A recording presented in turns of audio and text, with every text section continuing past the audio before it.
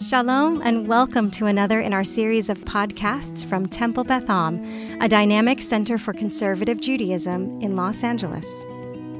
This is a recording of a Shabbat learning session by TBA rabbinic intern Yael Aronoff.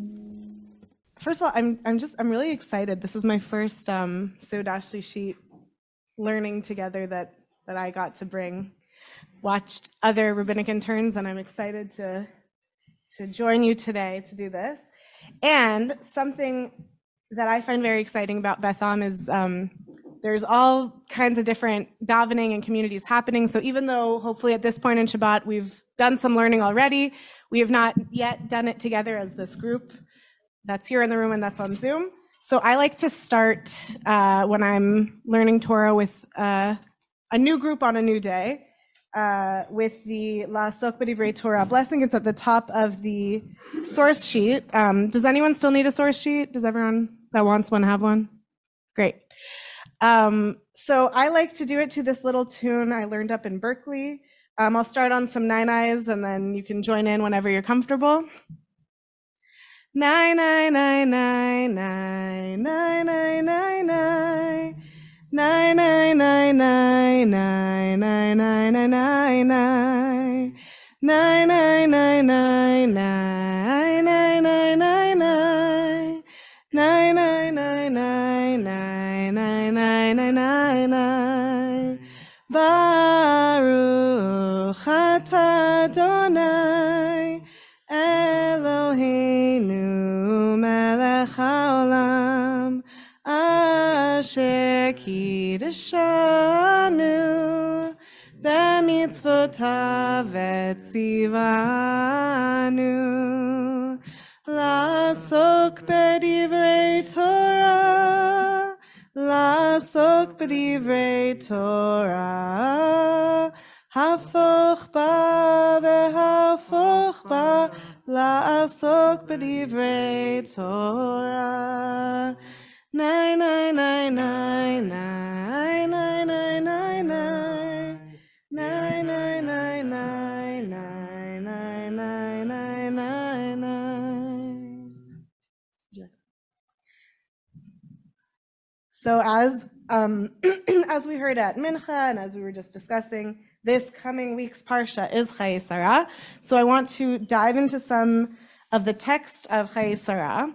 But before I do, I want to read a quote from Sarah Koenig, and it's from the first episode of her podcast called Serial, just as a jumping off point of one of the ways we might decide to understand a problem that will be raised in the text of Chayei Sarah. So I'm just going to read this, and then hopefully the rest of our time together, you all will feel free to read pieces of the source sheet. But I just want to start out because I think this is an interesting framing. So these are the words of Sarah Koenig. I just want to point out something I'd never really thought about before I started working on this story. And that is, it's really hard to account for your time in a detailed way, I mean. How'd you get to work last Wednesday, for instance? Drive? Walk? Bike? Was it raining? Are you sure? Did you go to any stores that day? If so, what did you buy? Who did you talk to? The entire day. Name every person you talked to. It's hard. So we'll get back to why I brought up this question of memory, right? It's a very human thing of how we account for our time. So we'll come back to that. We'll hold on to that thought for a minute. And we're going to start with, just to give a little context of Chayei Sarah, I'm sure many of you are familiar with.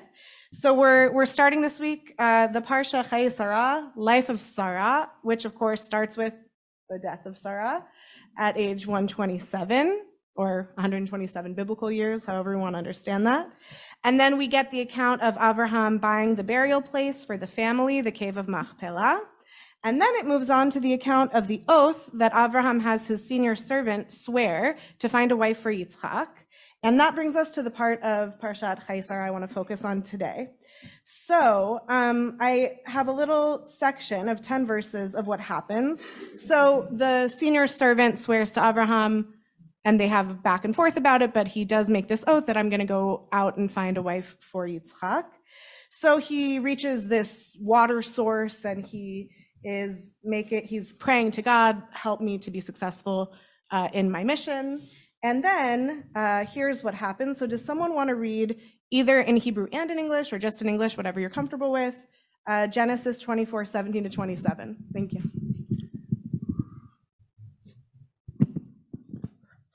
Vayarot ha'eved likrata vayomer hagamiini na me'at mayim mikadech vatomer shite adoni vatimaher vatoref kadah al yadah vatash kehu vatechal lash koto Tomer gam ligmalecha eshav ad im kilu lishtot.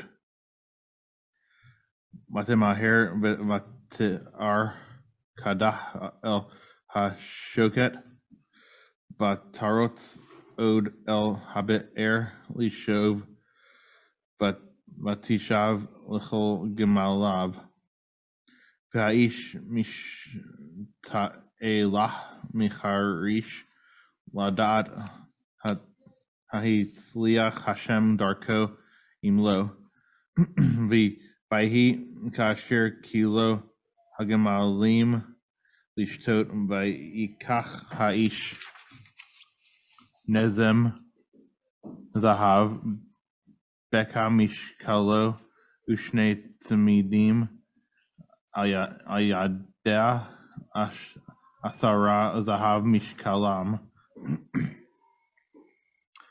Vayomer bat mi at hagidina li hayesh beit avich makom lanu lalin bat tomer elav bat betuel anochi ben milka asher yalida anachor bat tomer elav gam teven gam mispo rav imanu gam makom lalun vayikod haish vaish tachu lashem vayomer baruch Hashem Elokei Adoni Abraham asher lo azav chasto va'amito me'im Adoni anochi v'aderech nachani Hashem Beit Ache Adoni. Thank you so much. Can I also ask you to read it in the English too? Sure. Thank you so much. The servant ran toward her and said, "Please let me sip a little water from your jar." "Drink, my lord," she said, and she quickly lowered her jar upon her hand and let him drink. When she had let him drink his fill, she said, "I will also draw for your camels until they finish drinking." Quickly emptying her jar into the trough, she ran back to the well to draw, and she drew for all his camels. The man, meanwhile, stood gazing at her, silently wondering whether Hashem had made his errand successful or not. When the camels had finished drinking, the man took a gold nose ring weighing a half shekel and 2 gold bands for her arms, 10 shekels in weight. "Pray tell me," he said, "whose daughter are you? Is there room in your father's house for us to spend the night?" She replied, "I am the daughter of Betuel, the son of Milcah, whom she bore to Nachor." And she went on, "There is plenty of straw and feed at home, and also room to spend the night." The man bowed low in homage to Hashem and said, "Blessed be Hashem, the God of my master Abraham's house, who has not withheld steadfast faithfulness from my master. For I have been guided on my errand by Hashem to the house of my master's kin." Thank you so much. So this is the account as we have it of the encounter at this source of water between the daughter of Betuel, as we have in this in these verses, the daughter of Betuel, and this person who is the servant, the man, Ha'eved, Ha'ish. So these are the people. I mean, we might refer to this is when Eliezer and Rivka met at the well. But in the actual text, we don't get those names just in this moment. And I also just want us to notice, just pay attention to how that interaction went. So that's our first account of the interaction. So then what happens next is that Rivka, or the daughter of Betuel, goes home and she tells her family about this encounter that we just read. And we don't get her version of what happens. We just get that she went to her mother's household and she told them all of these things, or all of these words that pass between them. And we meet her brother Lavan, who runs out to meet this man, this servant at the spring or the well, this water source. And Lavan brings this servant man into their home. And then we get the next verse, which I'll just read quickly because in the Hebrew and the English, Vayusam lefanav le'achol vayomer lo ochal ad im dibarti devarai vayomer daber vayomar eved Avraham anochi. But when the food was set before him, so this is the servant, the man, he said, I will not eat until I have told my tale. In the Hebrew, dibarti devarai, it could be until I've spoken my words, until I've spoken my piece. But the translation, I think it's interesting. I think I say this every day, at least once a day, that every translation is an interpretation, which is why I appreciate sometimes reading things in both the Hebrew and the English, because until I have told my tale puts a certain spin on where this might go. And then he said, speak then. That Radak, the French 12th and 13th century commentator, says the he that's telling this servant man to speak, it could be Lavan, it could be Betuel, but one of the men of the house is telling him, okay, so tell us what you have to say. And he starts off his account of what happened by saying, Eved Avraham Anochi, I am Abraham's servant. So then he says, okay, so Abraham asked me to do this, to find a wife for his son Yitzchak, and I came here and I was praying that I should be successful. And then we have, I want us to read together his account. Does someone else want to read in the Hebrew and the English, or it could just be in the English? It's okay either way. Do we have a new volunteer to read? Okay, thank you. Oh wait, is it okay if you use the mic just for the Zoom people? Thank you. I had scarcely finished praying in my heart when Rivka came out with her jar on her shoulder and went down to the spring and drew, and I said to her, please give me a drink. She quickly lowered her jar and said, drink, and I will also water your camels. So I drank, and she also watered the camels. I inquired of her, whose daughter are you? And she said, the daughter of Betuel, son of Nahor, whom Milcah bore to him. And I put the ring on her nose and the bands on her arms. Then I bowed low in homage to Adonai and blessed Adonai, the God of my master, Abraham's house, who led me on the right way to get the daughter of my master's brother for his son. And now, if you mean to treat my master with true kindness, tell me, and if not, tell me also that I may turn right or left. Thank you.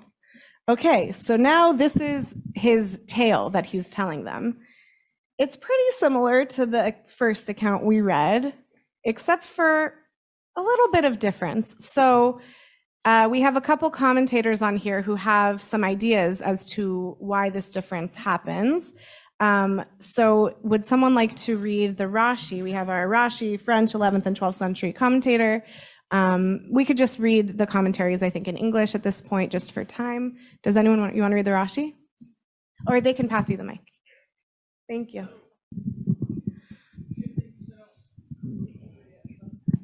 English works too. Yeah, great. And I asked her, and I put on the ring. He changed the order of proceedings, for in fact he had first given the presents and afterwards questioned her. But he did this in order that they should not catch him by his own words and say, how could you give her anything when you did not yet know who she was? Thank you. So this is something, it took me a few years before I caught on to this, because it's a subtle little difference, but in the first account that we read, you may have noticed that first he gives her the rings and the gifts, and then he asks, whose daughter are you? And then when he's telling it back, he makes it as if he first asked, whose daughter are you? And then he gave her the ring on her nose and the bands on her arm. So Rashi's interpretation is that this is an intentional narrative switch, and that the intention behind it is that he doesn't want them to catch him in his own words, and they don't want him to say, how could you give her anything when you did not yet know who she was? So I think that's an interesting approach to maybe paint the servant man as being concerned about what they're going to think of him. They want to, maybe he wants them to respect him. Maybe they might start questioning him. Why they might be judging what he did. Maybe he starts judging what he did. Did what I do, was the order of what I did things okay? Maybe it would have been better if I had done it in this order. So that's how he presents himself. I'm curious to hear your thoughts on it, but before we open it up, I want to also read the Or HaChaim. So can someone read us what Or HaChaim says? Or HaChaim is the 18th century Moroccan commentator.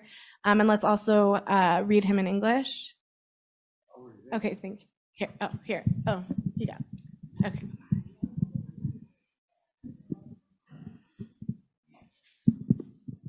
I asked her and put the ring on her nose.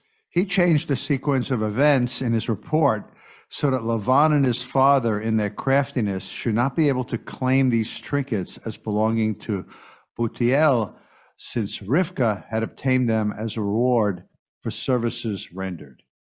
If, however, Rivka had obtained the jewelry only after she had identified herself as the daughter of Bethuel, it was clear they were meant to effect a betrothal between her and Yitzhak, her father not being able to claim them as belonging to him. Thank you. So, Or HaChaim agrees with Rashi that the change in the order of events is an intentional thing on the part of the servant man, but his reasoning is that it shouldn't be seen, the ring and the bands shouldn't be seen as a reward for her services, but as an engagement. Like the ring is like almost representing an engagement ring between Rivka and Yitzchak.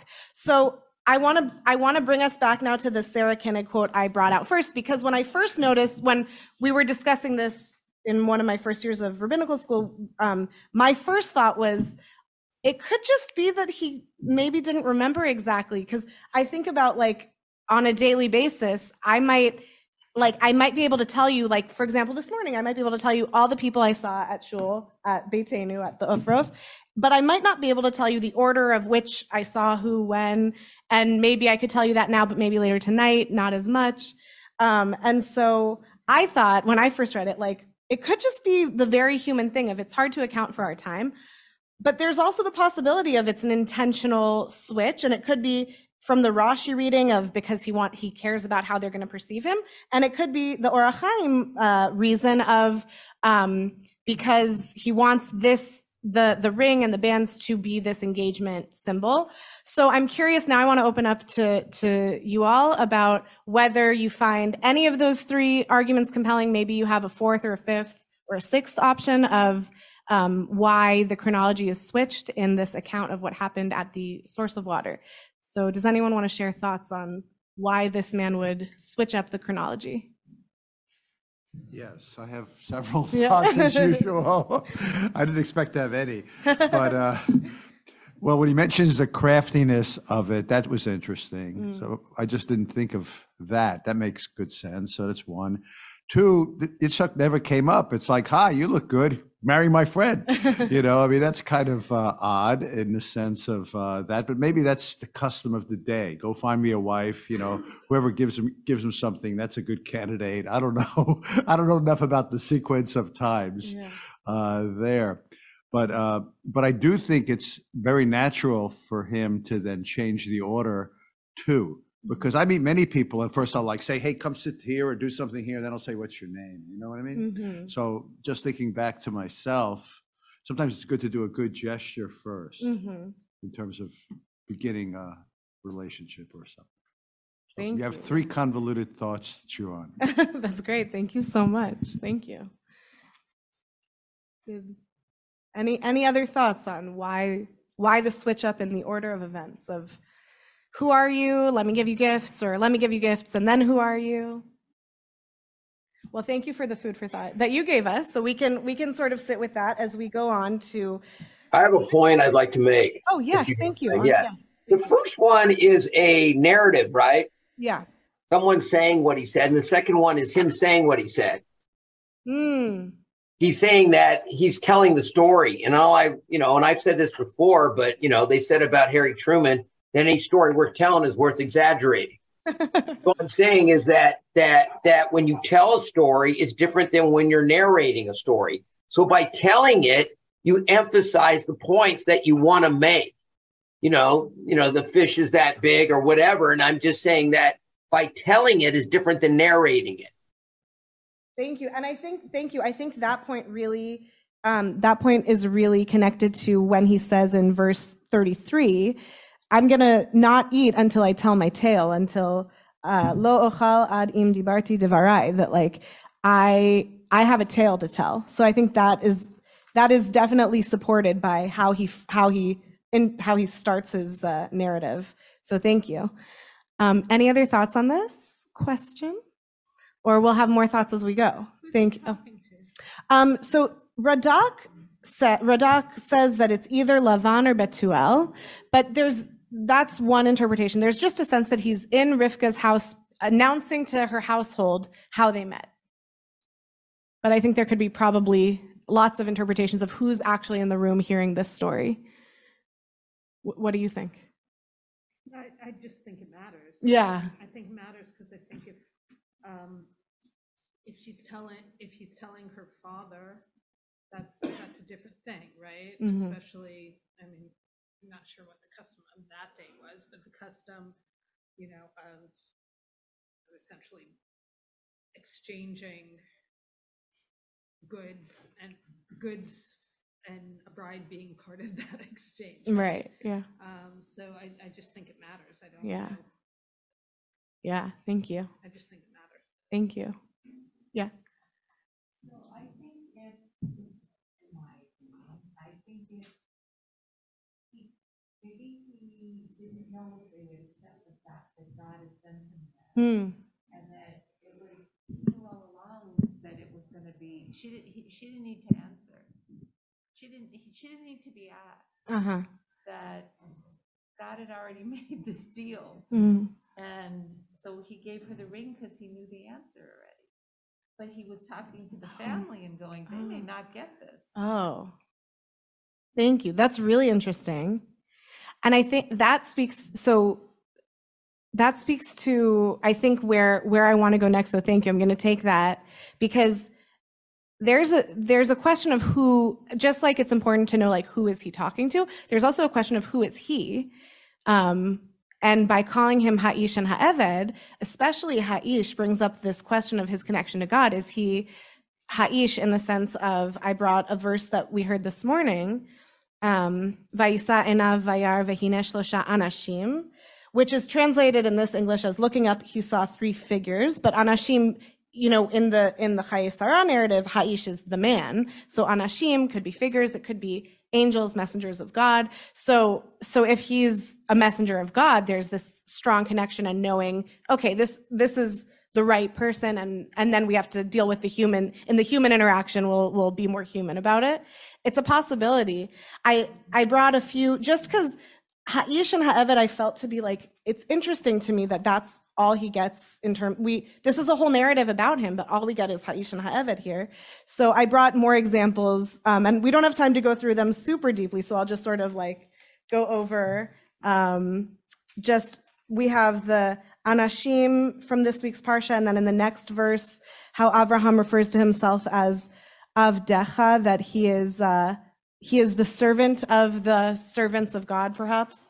And then I brought another example from Breshit with Ish and Avadim. Sorry, what?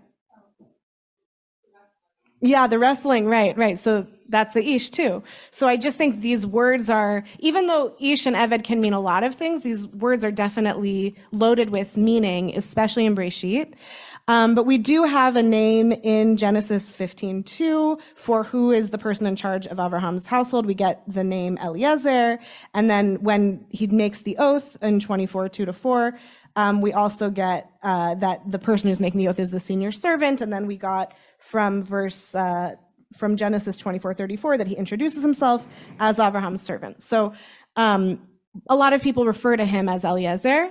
And I have a few questions for reflection. I also don't think we'll have time to go through all of them, but it's also, if you want to take the source sheet, it could be something to think about this week while we continue to read Chayei Sarah this week. But I want to ask the first question and maybe the last question. So the first question is, whether, and that's about what we were just talking about, whether the identity of this person, the man or the servant or Eliezer, does that affect the question of whether he was intentional about switching up the chronology or if it was a memory thing? If it's a question of memory, that could connect to maybe if he's Eliezer, maybe he is only human, or would his humanness perhaps be all the more reason that he would want to control the narrative? Both feel like they have human tendencies, both feel like they have divine tendencies. So I'm curious if, just like it matters who he's talking to, if anyone wants to share a take on the identity of this person that we're talking about in this parsha.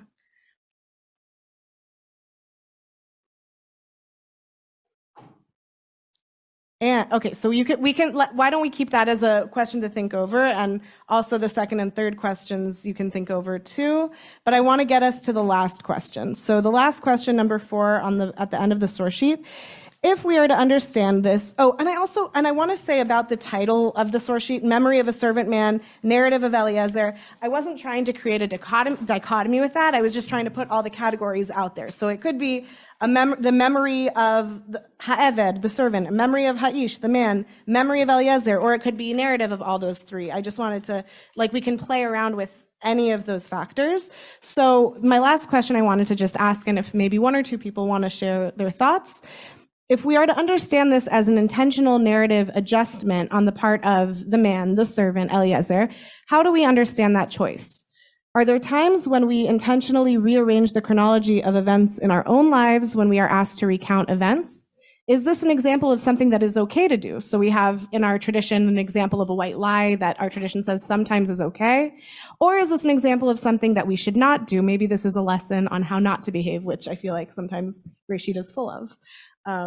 So any thoughts on whether this is something we can relate to or maybe something we should stay away from? Someone does that very often.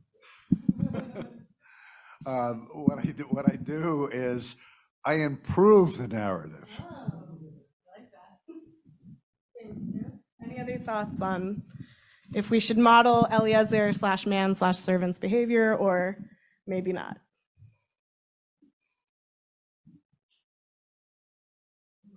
Yeah, that's also, I like that answer because I'm not sure either. That's why I always ask the questions when I don't know.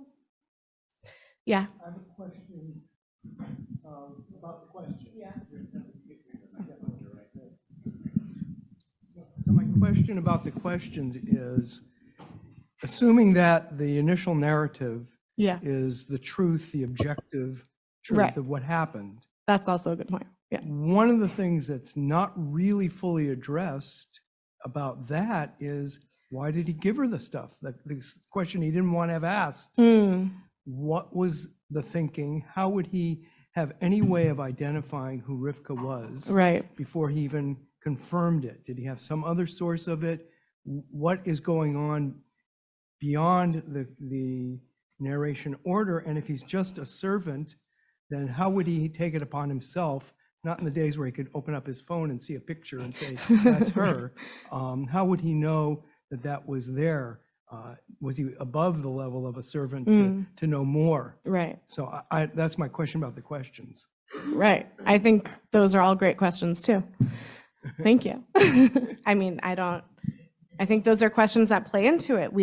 And I also like how you started with we have our first account, which maybe the second account is closer to what actually happened because we're hearing it from him himself. Maybe the first account is it's a question of what's the real order of events, and then who was he to know that she's the one to give the stuff to, which is why Rashi, that's goes back to Rashi's answer of maybe he started to think, maybe I didn't do this in the right order. That was one of the ways I read Rashi. But yeah, thank you. Those are great. Yeah, he is. Great additional questions. Yes. Yeah, thank you. First, thank you for walking us through these sources. I think it is fascinating to ask ourselves how reliable a narrator this servant Eliezer is. but we're actually asking the question from within an assumption that the narrative that we've received is reliable, right? Because there's also a question which you couldn't ask in the yeshiva world, but we can ask in our world: how reliable is this chapter of Breshit? Right? Is it possible that what Rashi and Orach Chaim are trying to resolve as an internal inconsistency in the story actually is an inconsistency that's represented by several different narrative traditions that got woven together, which you see a lot in the Joseph story, right? And it's heretical in some gatherings to even raise the question, but it actually plays into your larger question, which is that I think we would be shocked if someone shared with us a transcript of everything we said in the last 24 hours. And or we were asked to remember everything we said in the last 24 hours and then showed what we said. Our own memory of what transpired and what we spoke would not be nearly as reliable as we'd like to think it was. So maybe this was intentional on the Torah's perspective, you want to call it God's perspective or the editor's perspective, to show a story that naturally changes in small detail as frequently as our own senses, our own reality change. Thank you. Yeah. And that also brings me, thank you so much. The question about memory, there's one thing when you're talking about individual memory, and then there's a question of communal memory. And that gets even, if it's hard for me myself to remember what I did in the last 24 hours, as a community, as a people, it's all the more complicated and maybe all the more rich. So thank you. You have been listening to another in our series of podcasts from Temple Beth Am, a dynamic center for conservative Judaism in Los Angeles. If you enjoy these podcasts, we invite you to write a review on the Apple Podcast site or wherever you get your podcasts. For more information about Temple Beth Am Los Angeles, go to tbala.org.